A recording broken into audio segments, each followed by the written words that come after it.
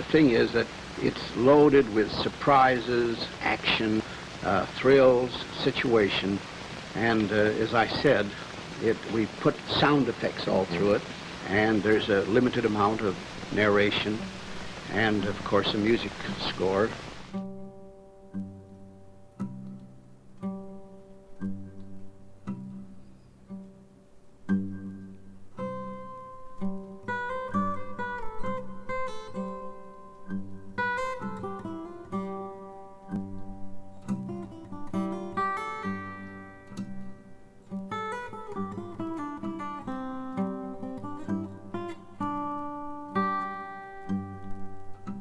Ladies and gentlemen, a very good evening and welcome to tonight's recital of 3 pieces by popular composers to accompany films from across the 20th century.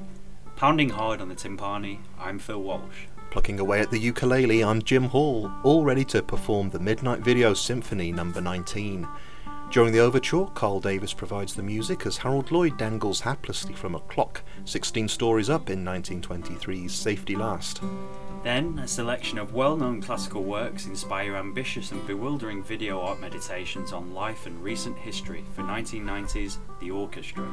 And we build to a profoundly moving crescendo as Neil Diamond imagines the kind of songs that a new age bird with a need for speed might have on his iPod in 1973's Jonathan Livingston Seagull.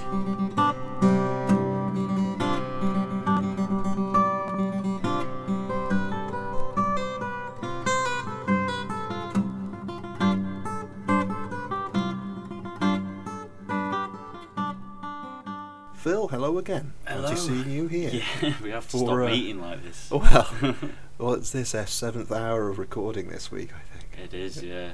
It's been a long old slog. Oh, but a fun one, yes. No, just as we're recording today, I've just finished listening to Phil's edit of Side B of Show 18, our soundtrack special, which was a lot of fun to do, and I blowing our own trumpets. I really enjoyed listening back to it.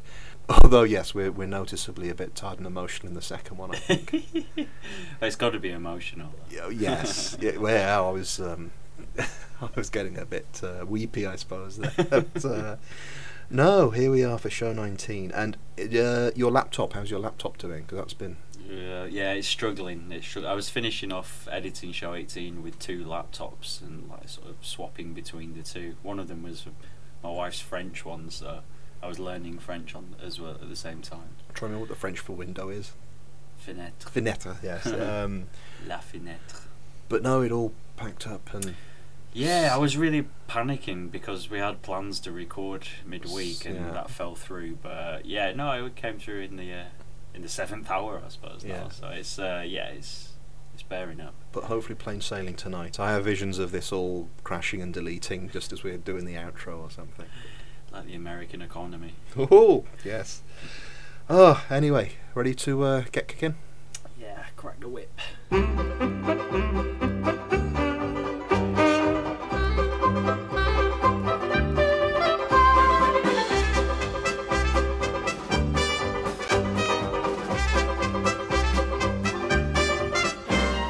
If you've heard of silent comedian Harold Lloyd at all, then the image now in your head is of a bespectacled man in a straw boater hanging far above the busy streets from a clock.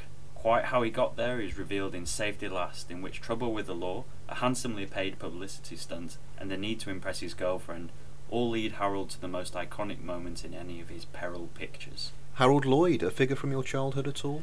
Not really, You're no. a bit too young? Yeah, I'm sure he was probably repeats on TV, but yeah, I don't remember. More Laurel and Hardy for me. That's it. When I was a kid, they certainly used to have compilations of Harold Lloyd's, all of his film work, but they cut them down and, it's a bit like the film we were talking about the other week, Time of the Apes, I suppose.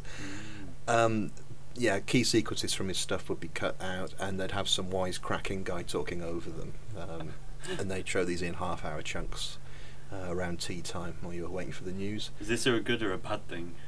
I guess it's a good thing because it got me into them. Yeah. And one of the reasons I was very keen to do Harold Lloyd is it seems to me a lot of people, certainly in England, if you're under 30, is an unknown. Whereas, like I say, Laurel and Hardy and certainly Charlie Chaplin and Buster Keaton, to a lesser extent, are known, and it's not so much that their stuff turns up on TV now. Even sadly, it's more that physically they're quite iconic figures. You'll see posters of them, whereas Harold Lloyd had a very normal look to him. He just looks like a normal bloke in his. He usually wears a sort of three-piece suit, straw bow tie, the glasses, whereas the others had that quite, Keaton with his hangdog expression, Laurel and Hardy. I don't need to describe them. We know what they look like.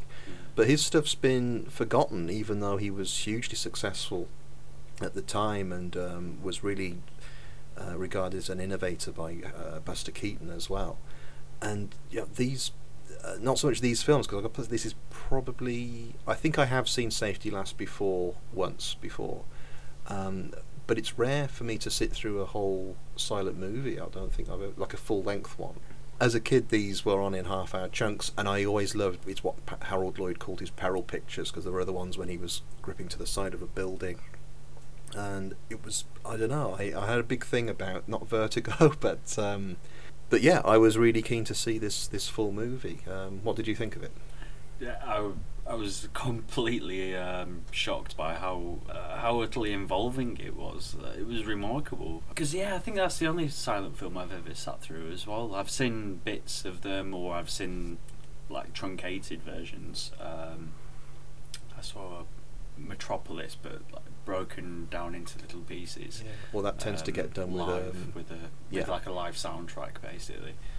So I was quite intrigued, but like from the get go, this is just all the way like gags. Like, there's no let up really, and leading up to the really famous iconic imagery of him climbing up this building at the end. But I wouldn't have realised there was all this story before. I mean, it's quite a bizarre story as well.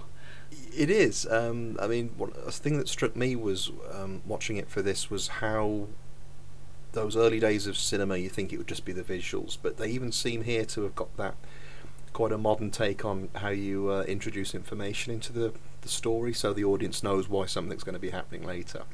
There's a little sequence even when Harold Lloyd gets stuck in the back of a laundry van and driven across town, but the way that they have to indicate, well, why wouldn't he just bang on the driver's cab and get him to stop? We have to establish that the driver's hard of hearing, but it's a silent movie, so and there was a subtle way they did that earlier on as well.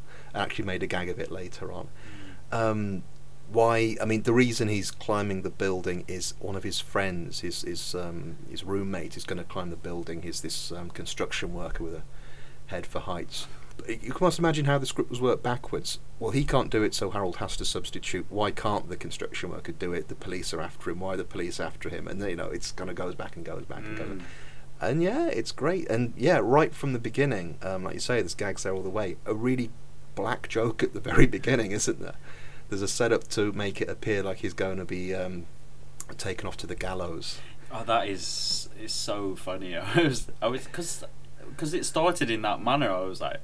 Yeah, well, there's a caption card up, isn't there, saying, he's I can't remember how they phrase it, but the way it is phrased, this caption card suggests that he's going off to death rather than leaving his hometown and going off on a country. Yes. But that opening is just brilliant, and it just carries on from there. It is like little side gags going along all the time, and he's got such an expressive face, but also it's quite it's paradoxical because it's kind of. Because he's so white and pale. That works because he just looks blank at everything. Not in the way like Buster Keaton will be extreme when it's Hangdog or Droopy the dog as well. When whatever's happening, they just seem nonplussed by it all. And just Harold Lloyd seems to be permanently a bit bewildered, isn't he? But, there is a good one. It's not in this. I think there is one when he's high up on a building and looks down and then looks up and his hair stands on end. And then he does it again. They know exactly the right number of times to do it to keep it funny. So before we get on to, because I'm sure we'll talk about that stunt element to it later, what did you think of the build-up? Because most of the story here is, very much a Great Depression kind of story, isn't it? He moves from a small town, leaves his sweetheart behind, goes off to the big city. I'm not sure if it's expressly New York, is it? Or I was puzzling about that. I wasn't too sure. But he's sharing a room with his friend. They can't make the rent. and he gets this job in a department store, which is going to be hauntingly familiar for you and I. God, yeah, the world of retail. That was another thing. That world of retail hasn't altered one jot, and this movie is like 90 years old. No, yeah, I found it fascinating to look at how the roads are full of cars. There's parked cars everywhere. The streets are busy. The public transport is completely overcrowded, and it's just like now. Nothing's changed in 100 years. Yeah. But yeah, I don't know whether that was a conscious sort of decision on the director's behalf, or even on Lloyd's behalf. Well, it works. I mean, we've said before, with silent movies you have very exaggerated physical performances, but I suppose the plot has to be, it can't be too nuanced, can it? It has to be quite broad and hit people with things they're going to be familiar with. So this does really hold up in that regard, because you've got a love story at the centre of it. Or, well, maybe not a love story, but you've got that reason for why Harold Lloyd's doing this. It's nothing beyond he's trying to impress his girlfriend and make enough money. He doesn't want to be rich, does he? He wants to. No, not at all. He wants to get by. It's clear how impoverished everyone is in this film. Yeah, because you have that sequence where he desperately wants to buy a chain for her, doesn't he? Yes. But he's just thinking of this meal that he could Yeah, get there's the as businessman's well. lunch, which we see, and he's going to buy, and then he goes off to, it's got to be said, quite a stereotyped Jewish pawnbroker or something, isn't it? Rubbing his hands, yes. And Carl Davis's music probably doesn't really help No. at this point. Yeah, Carl Davis has provided a new score for it. I'm not sure when that was written, but I want to say the main theme he uses in it, I seem to recall, was cropped up a lot. Right. There's an excellent documentary narrated by Lindsay Anderson on Harold Lloyd, which uses that throughout. It's almost like Harold Lloyd's theme tune. Is that in the box? Does that come with the box set? Possibly, Like yeah. the Ultimate Collection. I've not looked Yeah. up the box set, but it's quite tempting after seeing this. Mm. But yeah, going back, that businessman's lunch, which is seen, and then as he's counting out the money for this chain he's going to buy for his sweetheart's necklace, the items on that tray just vanish. They sort of dematerialise in front of him till it's just the coffee, and even that goes in the end. And again, you're thinking, well, that's such an inventive joke to use in a silent movie. It was fascinating to see how much movement you could use with the camera in those days. You had it attached to an ambulance at one point, so you get this point of view of the ambulance going down the street. Yeah, because this is Harold trying to get back to work in time after this thing with the laundry van, which reminded me of the Orson Welles story when he had so much work on, he had to get from radio studio to radio studio. Oh yes, that's right. And he claims, I think this could be a tall tale he was telling, but he claims he found out it wasn't illegal to ride in an ambulance if you weren't ill, so he used to just go there and go through all the red lights in an ambulance. But yeah, this is it. Before we get anywhere near climbing up a building, it's so full of things like that, and just that whole world of the department store is anyone's working environment, with the levels of management above them, the dreadful customers. There's a very familiar moment when everyone else has gone for lunch and Harold Lloyd's just got one customer who wants a sample, but as it keeps cutting back, she wants more and more of the samples off the shelf, and he's looking exhausted, and in the end she wants the first one anyway. Yeah. Yeah, it just made me want to watch more though. Like by the time it had finished, because it's quite short anyway. Yeah, it's about an hour and a quarter. Yeah, but I was wondering, because I'd imagine a lot of people in the 1920s who go into cinemas were probably illiterate and couldn't read, so they wouldn't be able to read the cards in between. So I hadn't thought of that. Yeah, because I was wondering, would it work just purely as a visual without those cue cards? Or Off the top of my head, of caption cards, Caption I cards. think they're called. Off the top of my head, I think it would, because those are usually asides, aren't they? I think you tend to, even if you couldn't read, I think you'd get the idea of he sends letters and then you see a woman reading them and taking the necklace out and all that kind of stuff. The jokes there tended to be asides, like Harold would write on certain days, like Monday, Tuesday, Wednesday, Thursday. Not That's a great right. gag, but it was just something to build things up. Yeah. So the meat of the film, which is actually kind of the last 15 minutes, but this is Harold Lloyd scaling this building. Amazingly, I may have told you this before, you may have heard it, he only had half of one hand. Oh, At this because point. of the bomb. A weird, freakish accident when he was having some photos taken with the press, and he was holding up a prop bomb like an anarchist bomber ball with a fuse, and there was a charge in it, and I think it was only because he was lowering it as it went off, but it blew off a couple of his fingers. So he always wore this kind of flesh-coloured glove with some stiff fingers in. But yeah, to think he's... Well, obviously he doesn't climb the building for real, but he is he's some distance up. I mean, have you ever seen the photos of what the actual filming of these was like? No, I haven't. I've only read about the fact that he didn't actually climb a full-size building. And No, I mean, there was it's... a stuntman for certain... There's certainly a spots as stuntman well. for certain bits when it's from the top looking down. Right. But most of the shots we see are Harold Lloyd right at the forefront, and the streets are in the background. It's kind of a forced perspective thing. It's because of the way the hills were where this was filmed. But yeah, they'd usually have a platform. It's still seemingly some distance below him. Like if you fell off it, you probably wouldn't be too wise. No. But obviously, you're not going to plummet to your death. But I haven't got the words to describe it. Like, as I say, as a kid, I was really obsessed with that falling from a great height thing, and it wasn't like a scary dream. It was something I found quite exciting. So I really enjoyed watching this again, or seeing it properly, you know, in its context. The actual bit when he's hanging from a clock isn't that big a piece, is it? It's just that image is... Yeah. Like I say, if you're going to know for anything, it's him hanging from the... He doesn't just hang from the clock, it's the face starts coming away with the... The one springs. for me was the plank of wood. Yes. Where there's like decorators are working in an office and there's a plank of wood protruding from a window, and he gets on this and then it sort of extends out like yeah, he's it's like gonna... the cliffhanger of an old Batman. Oh, my heart was in my mouth. I was like, ooh, oh my god. But it's so well edited and put together that it becomes very tangible, like what's going on. You know, you've got these two decorators desperately trying to pull him back in, but he's out there. He's like really angry. Like you said, it might not be 15 stories up, but it's still a remarkable physical feat that he's doing, Yeah. even with presumably chunks of the film speeded up. But I do love, it was kind of an unintentional gag, I suppose. It's just the fact he's climbing this building for a publicity stunt. There's a massive crowd at the bottom.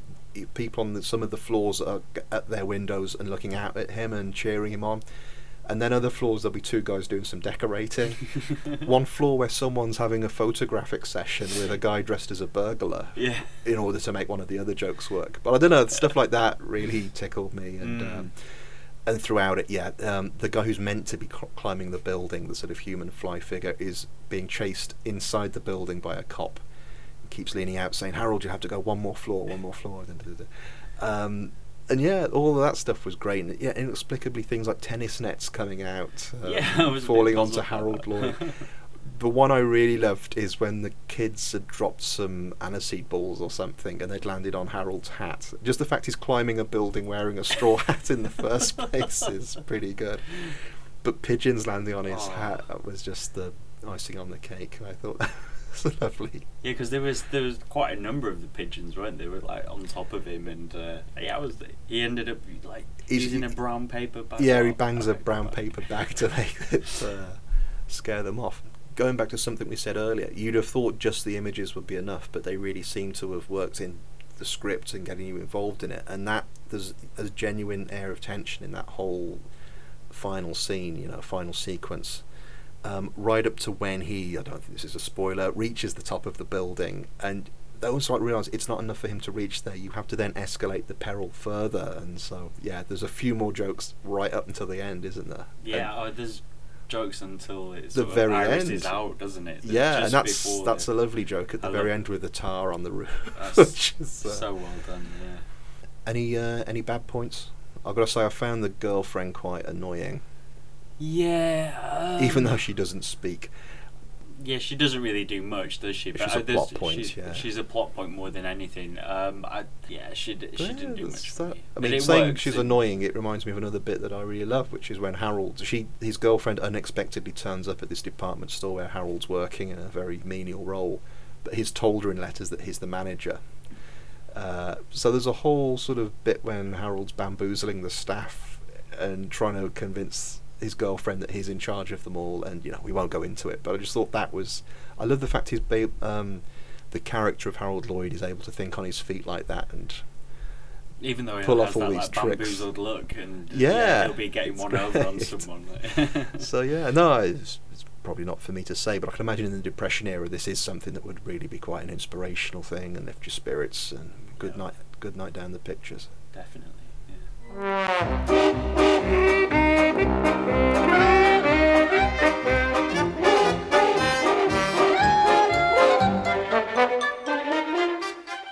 If I'm sounding a bit disembodied, that's because I'm recording this at home whilst I'm editing show 19, so it's right up to the last minute stuff. It's just to let you know that we won't be having show 20 next week because it coincides with Fright Fest and we haven't recorded it yet. But we do plan on doing a bit of a Fright Fest special when we get back, and that might precede show 20, but the main thing is there won't be anything released next weekend, just so that you're not worried about, oh no, where's the impending midnight video, which I'm sure most of you won't be, so anyway, let's crack on.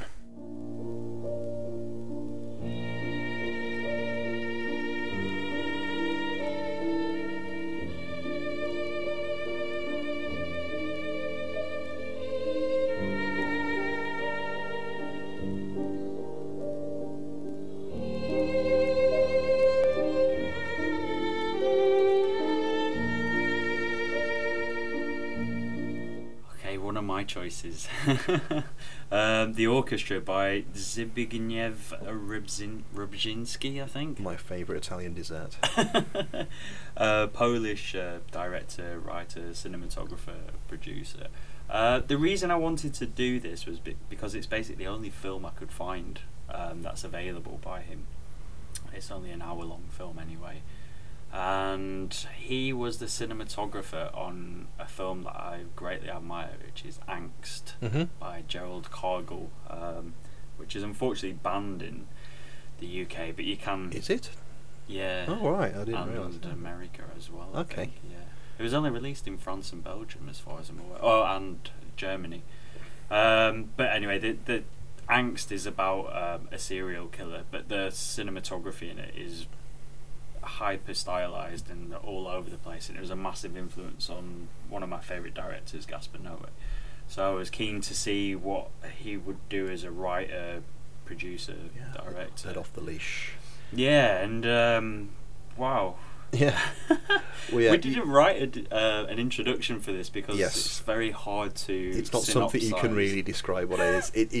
It does feel like an arts installation type thing. I remember it does look, cause it's from 1990, is it? Yeah. There used to be a lot of this kind of thing on art shows in the late 80s when I think using video effects was a new kind of art form, and yeah, you used to just be left with these fairly free-form things kind of floating around. Yeah, I wasn't sure what to expect from it. No. I did enjoy it though. I thought it was really good. I mean, I'll admit I'm probably not in a rush to watch it a second time anytime soon, but whilst it was on, I was quite caught up in it. It's well, let's make some effort to describe it. I suppose it's about half a dozen classical pieces. Yeah. Usually fairly well-known things. Yeah, I think all of them are things you'll recognise. Yeah, there's Ave Maria, Bolero, I think. Bolero, the Funeral March. Yeah. My favourite. Genuinely, I do love the Funeral March, really? not just because of the connotations. I think it's a really good... I love it when it gets quite hysterical after that slow build-up. And yeah, all of them illustrated with, I guess, kind of aristocratically dressed figures. More often than not. Yeah, with the video effects generally either choreographed with their physical movement or the way it's been edited will echo what's happening musically. Oh, There's a lot of metaphors and allegories going on throughout. For me, it seemed to be a sort of...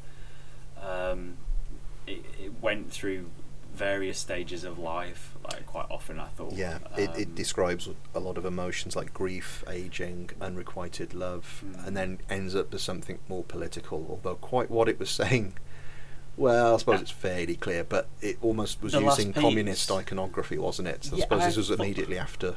I thought it was basically the rise and fall of communism, but well, we can start at the last one. It doesn't really matter what order we talk about them in, but yeah, I thought the last one was very striking because it's just images of It's a People going up staircase. the Yeah, staircase. it's a staircase. It's kind of like Stairway to Heaven. Sorry, Matter of Life and Death is the British title. Yes. Of Powell and Pressburger when they have that huge staircase, but it's kind of an escalator in that as well, isn't it? It physically moves. The thing this, because it's kind of video art, is, and with a lot of these, I had a feeling of Escher kind of drawings when they have an infinite regression, but they'd all have been probably one piece of set which gets looped around in That's the right. editing process. So we're following characters going up these steps. The steps look to be coming down, but the background is fixed, isn't it? It's clouds. Yeah. Oh, it And does they say change constant. colours and Yeah, but the morphs positions ever so of slightly. them kind of stay Oh, yeah, constant. So yeah. it is like the stairs are moving rather than we're following them up, and the Yes. cameras, this is going to be a tough movie to describe, isn't it? But yeah, throughout that there are statues and busts of Lenin and Marx And and there's obvious Stalin. KGB agents, Yes. and there's like the workers, Yeah. with their sickles and hammers, and then there's what look like kind of prostitutes. And Yeah, there's a lot of naughty ladies in this, isn't there? I mean, there's one recurring character through several pieces. There's this woman in her underwear who seems to be, a bit of a femme fatale. She's usually after people's money. I think she gets killed a few times, doesn't she? Yeah. You see it from a noose at one point, and disembowel people. We don't see her disembowel, but it's clear something One can imagine. awful is happening to her behind like a conjurer's curtain. That's right. Yeah, it's kind of difficult to describe it all. And at best, you could say it's a series, but they're kind of like music videos in a lot of ways. I mean, Yeah. they remind me of, like you were saying, those 80s, 90s videos, but they also put me in mind very much of, we always chat about him at some point, but like Greenaway's work on Prospero's books, and I was watching the Tulsa Looper Suitcases the other day, which are very much, again, it's in that similar vein. Almost, it's hard for your brain to take it.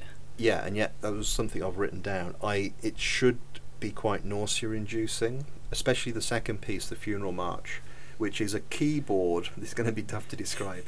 There's a keyboard in the foreground. There's this very grand building behind them.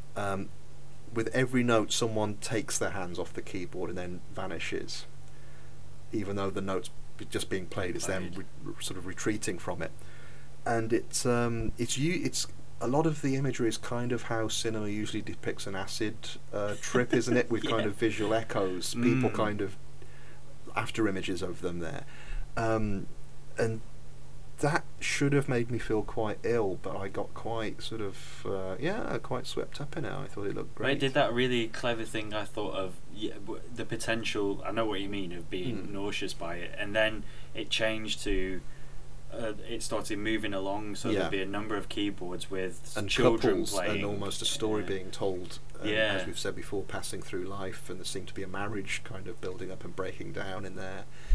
Well, actually, it led on to that, the cathedral piece with the almost Christ-like images of a couple. The two naked couple. Yeah. The naked couple floating about. Yeah.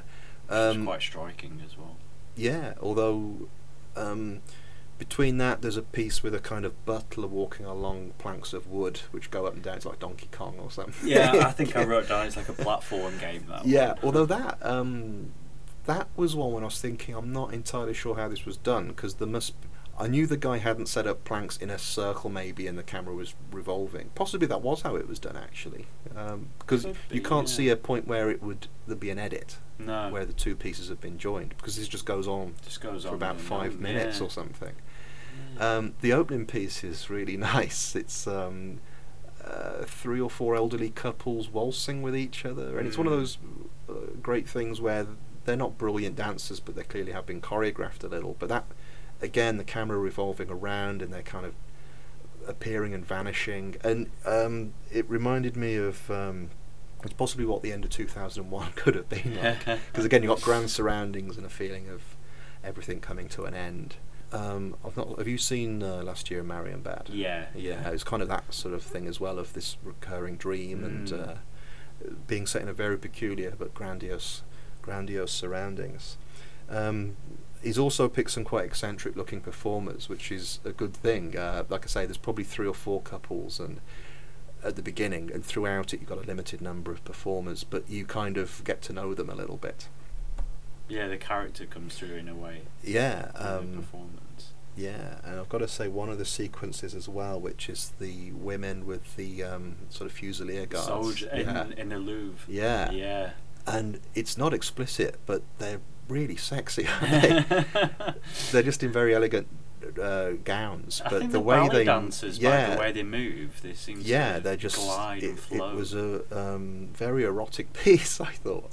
Yeah, Even though you don't see anything, it's just the it way was it's all particularly accurate. strange that because obviously there's this like backdrop image of a camera circling in, because I saw the Raft of Medusa, that big famous painting. That's why I knew. Not it the was a Medusa Louvre. touch. No. Had some fun with recently. Yeah, and then you've got the Fusiliers or guards or whatever they are, and as one guy's going around them getting dressed, they're becoming in a state of undress, aren't they? And then the women come in, and it's just, I found it really just puzzling because I was blinking and there's something had been removed. Like, it was very well edited. Like. Throughout it was one of those things where I was constantly thinking, I'm not sure how this was done, because it wasn't done randomly, was it? No. It must have had an incredible amount of planning. I would imagine so. But then I don't really understand the process of how it was done, like physically what effects were used. So, but I can't imagine it just being a bunch of stuff was filmed and then you manipulated it afterwards. It must have been just loads and loads of things painstakingly worked through so that he had all the coverage, because it had to fit with his music as well. It wasn't like you could then find a track that went along with what you were left with. Yeah, because I would have thought also in the 1990s you're still pretty limited as to what you can do effects-wise. This was early on. Video effects, sorry. Yeah, because one down point with this is it does look. I think it was done for TV, wasn't it? Yeah. It does look. French channel. There is something quite cheap looking about it. Well, you've but got it's that black outline. yeah, Haven't you? but it's so well done that you sort of you ignore that after a while. But my first thoughts were, it was taking me back to things I used to see on. I know Channel 4 had an art strand called The 11th Hour, and a lot of it would be this kind of performance piece, but usually not as long as an hour. But an hour, I think, is kind of the perfect time for this. It was starting to outstay its welcome, but because I knew it was coming to an end with that. Is it Bolero at the end with the stairs? It was building up to a big finish. Yeah, I was. I'm very happy that you enjoyed it. 'Cause I was in two minds. I was thinking, Jim's like, it's going to be a love-hate thing. I did enjoy it. Have you looked into whether he's done much else? Yeah, I mean, I've tried to get hold of his I'm not even going stuff. to try and pronounce his name. Yeah, I think it's Zabaglione. Rybczynski. Yes. Rybczynski. He's done a lot of music videos, funnily enough, in the 80s and 90s. And these short films in the 70s as well, and obviously this, but he hasn't done much for a long time. I'm going to try my best to hunt down and find some stuff, because he's obviously got a visual flair. Yeah, it would be interesting to see what he could do with like current technology, if someone's given him the means to do that.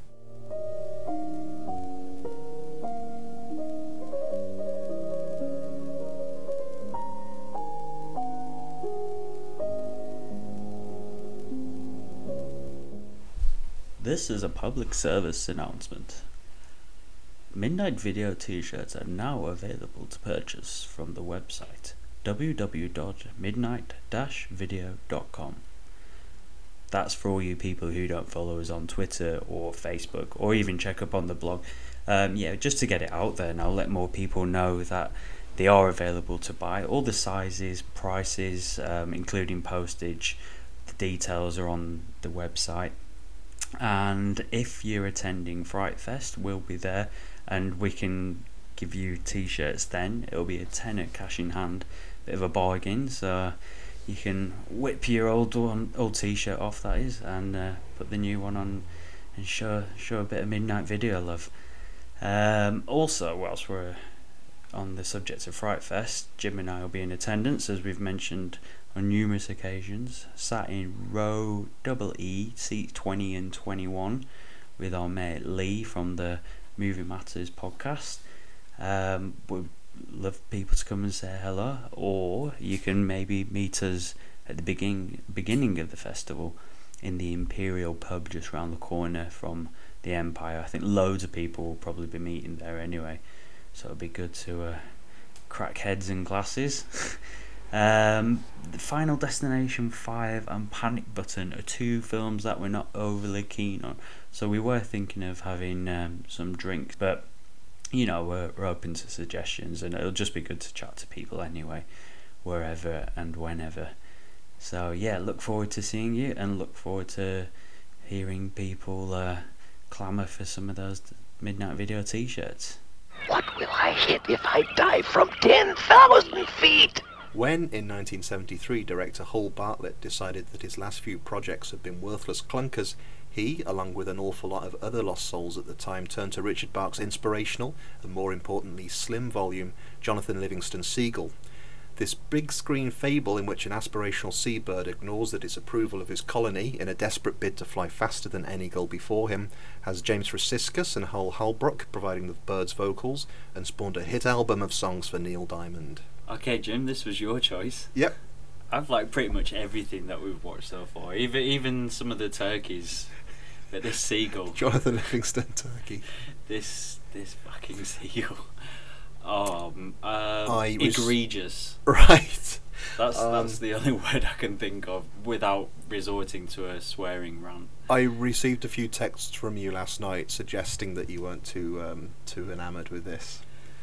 Well, let me ask you, at what point did it... Because I could imagine, I'm going to guess it's actually right from the beginning, where a caption card comes up after the titles and says, dedicated to the real Jonathan Livingston Seagull who lives within us all. Yeah, you nail on the head there. Come on, Phil. Haven't you got a Jonathan Livingston Seagull inside you?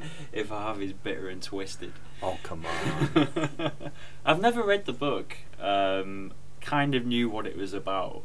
In fact, my wife, I think she saw it in a bookshop once. She went, "Oh, have you read that?" I was like, No, I'm not going to either. And now I know why. Foie gras recipe. God, yeah. I mean, it's like Paulo Coelho meets Zen in the Art of Motorcycle Maintenance. That absolute gash that was coming out around that period. And what was the hit record? The hit book when we were working at that store. The Secret. The Secret, yeah. The Secret, yes. I find this kind of stuff hateful. I find it really invasive, and it's also it's just wrong. Yeah, I suppose you're right. Every few years there's a spike when some kind of new age get your life together book becomes a hit. And yeah, I think it was significant that this is a very slim book. Yeah. And I this is a long film. It's like an hour and 40 minutes, isn't it? Yeah.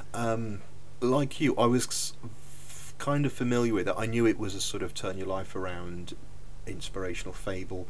I didn't know specifically what it was about, and to talk about the film a bit, yeah, it's kind of obvious what's going on. There's we have Jonathan himself, a seagull. Just to explain, you got real wildlife photography here, which we'll talk about in a second.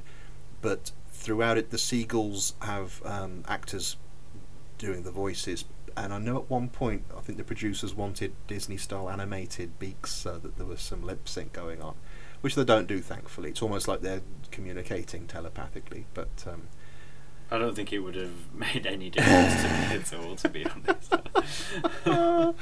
Oh, lovely. But yeah, Jonathan is keen to break the 62 miles per hour barrier, which is apparently the limit that a seagull can fly at. And he's desperate to beat that, and the rest of his colony don't want him to do that. I'm not sure why they have such a beef with it, or a fish head.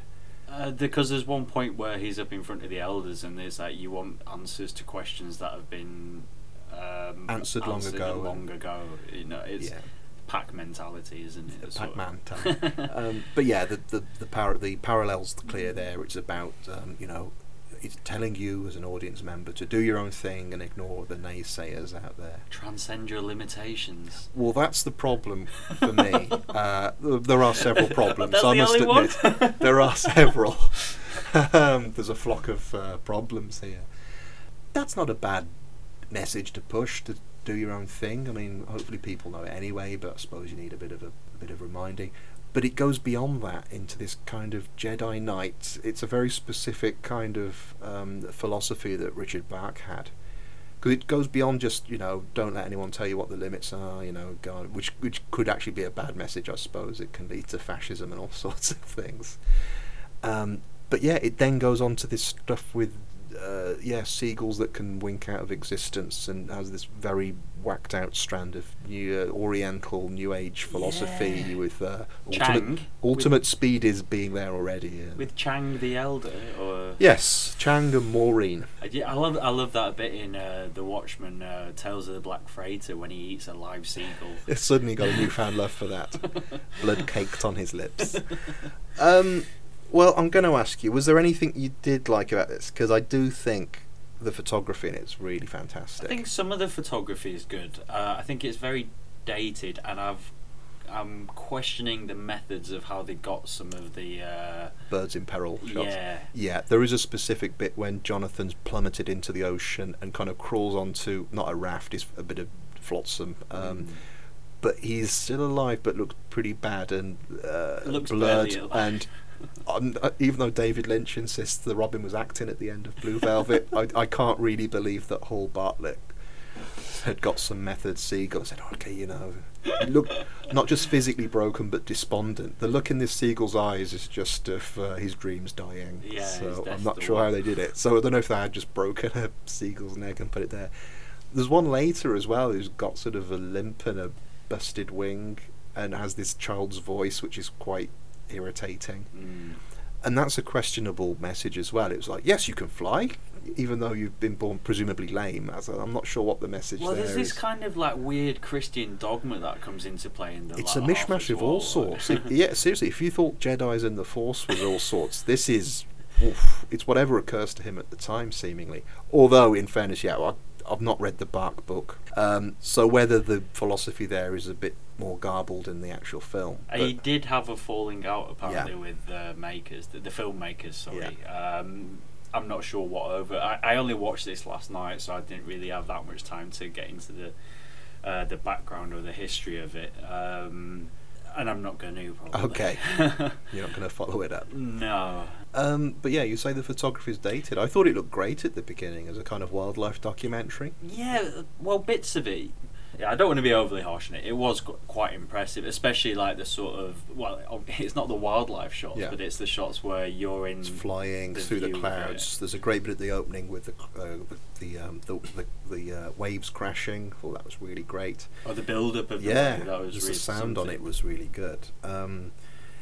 And then it has some quite ropey effects later. When we got into the sort of the Jedi Seagull sequences, there's a bit when they're flying in space, I think briefly, and and yeah, they start talking in all sorts of odd little it's philosophies. pseudo-cod bullshit.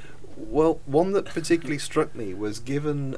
it's later on when Jonathan's telling, is it Fletcher Seagull towards the end, he said, what the colony doesn't understand is that we will always do what we want to. It's in our nature, and it's a principle, it's a law, like aerodynamics, that will never fail you. And you're thinking, hold on, you spent the beginning of the film trying to beat aerodynamics and succeeding, and going from 62 miles to 200 miles an hour, whatever it was. So yeah, a little bit of a mixed message there. But yeah, it lost me spiritually, I would say, about halfway through. Never gained me. Well, the other question I have to ask you is Neil Diamond going to be wearing down your stylus? Because he not in is... a million years. No way. The thing is, I'm not massively knowledgeable about Neil Diamond. I know he's always kind of been a bit of a figure of fun for younger music listeners, but he was very popular in the 60s and 70s. Well, he's another one with a bit of a reinvention. Did he do Sweet Caroline? Yeah, and he wrote a lot of songs for the Monkees.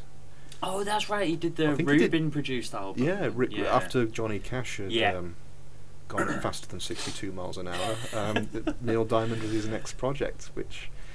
Oh, but the music is just... are they singing in Latin at some point? There's like a Latin possibly. Chorus or something? Like young children, by the sounds of it. I might have zoned out a little bit at that point. But the lyrics are beyond spoofing. They're so sincere, and I can't even remember what they are, but there are things about, he was the clouds hung in the sky for the poet's eye. Yes, that's the... Yeah, that's a word on a page that leads to a feeling to us.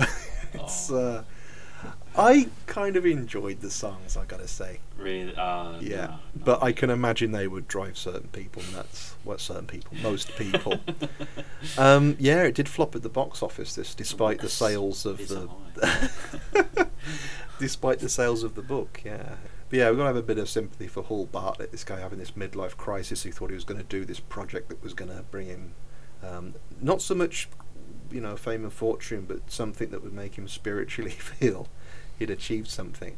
Because looking around, one of the projects he'd done previously was an adaptation of Arthur Haley's book 0 Hour, which, if anybody knows at all now, it's the thing that the makers of Airplane watched and thought was so bad that they just lifted the plot with the food poisoning. Yeah, because he's got an uncredited writing credit on. No, uncredited writing credit. Is that possible? Yeah. Can you have an uncredited credit? Yeah. Yeah. on Airplane. Yeah.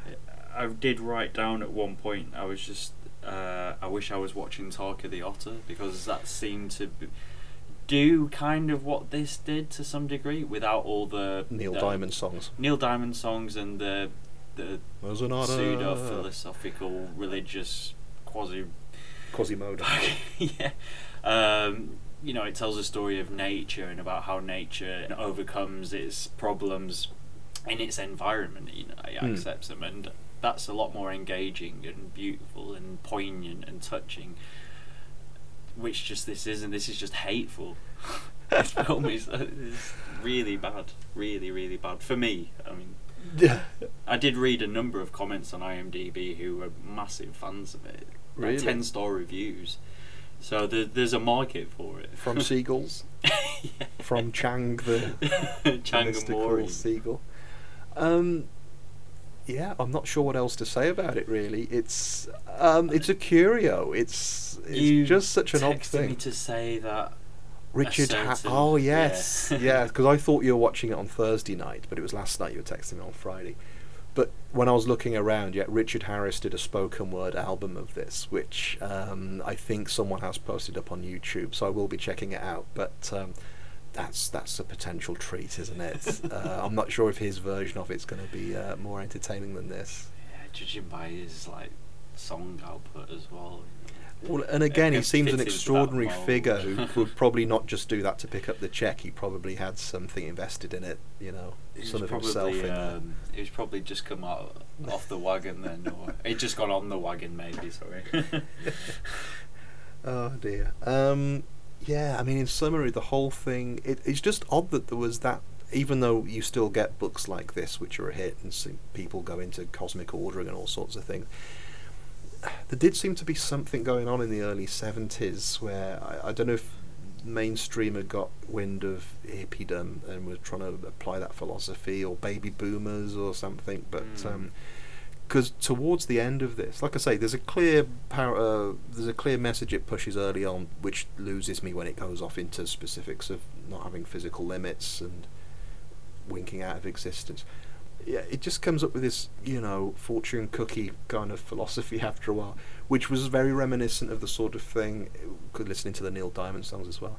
It was very much the sort of thing you get on those William Shatner and Leonard Nimoy albums, when they're they're kind of using, you get this sense that those actors were using their soapbox as sci-fi icons to push this whacked out new age philosophy. Again, nothing much does. Specifically, the end of the Transform Man, the Shatner album. Have you heard that when he goes off? He goes off and gets away from the everyday life in the city and goes off and chops wood and becomes one with God. It's amazing. I've gone everywhere and everywhen I can think of. After a while, one begins to think that space and time are not quite real. Okay, it was a little shorter than usual, but yeah, like I say, we have recorded an awful lot this week, so we don't really have any new feedback to add. So, bear with us. I'm afraid you just have to listen to us this week. But if you want to hear our voices read your thoughts, then Or get in Jonathan touch. James Franciscus and Hal Holbrook will read out your thoughts. I can do it in Jonathan's voice, a very questioning whisper. What? Really? James Franciscus was in Cat o' Nine Tails, wasn't he? Really? Dario The Argento. Dario Argento? Yeah. Wow. And Beneath the Planet of the Apes, your favourite. You should have a triple Franciscus This triple. won't be on it. This will not be on it. Lovely. Oh, I feel really sorry for Jonathan Livingston Seagull. Oh, no, I don't. Tales of the Black Freighter. Tearing into it. But yes, we'll see you guys next time. But if you want to get in touch with us, Facebook, just look us up on Facebook. We've got discussion threads there where it's kind of easy for you to add stuff to A to Z of film through Midnight Video. What are we up to? I? Up to I. At Up the to moment, I, but yeah. go way back to A if you've got anything to add. Really like to hear from you about that. Twitter? Twitter's still there, Midnight Video, at Midnight Video, and also you can do, I suppose email's becoming unfashionable these days, but yeah, Hotmail. Retro. Yeah, What are we? midnightvideo@hotmail.co.uk. that's the one. And our own site, midnight-video.com. And subscribe to us on iTunes if you haven't already, but I'm sure most of you probably do. Judging by the statistics that I look at, see what people are doing. And yeah, It's very exciting. the iTunes crowd. But yeah, certainly Facebook and our own site are always getting updated with extra little goodies. Yeah, and you can like interact with other listeners as well. You know, Yeah. Especially on the Facebook page, there's some good little threads, funny videos going up there all the time. Yes, as well, yes. so. And you can show your love for Nicolas Cage as well. Yeah. But yeah, that's all for this week. Cheerio. See you next time. Bye. Lost on a painted sky where the clouds are hung for the poet's eye. You may find him